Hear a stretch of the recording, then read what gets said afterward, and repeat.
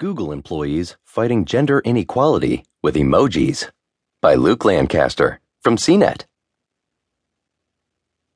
In a recent submission made to the Unicode Consortium, the body responsible for approving new emojis, a group of Google employees has proposed a new set of emoji that represents a wide range of professions for women and men, with the goal of highlighting the diversity of women's careers and empowering girls everywhere.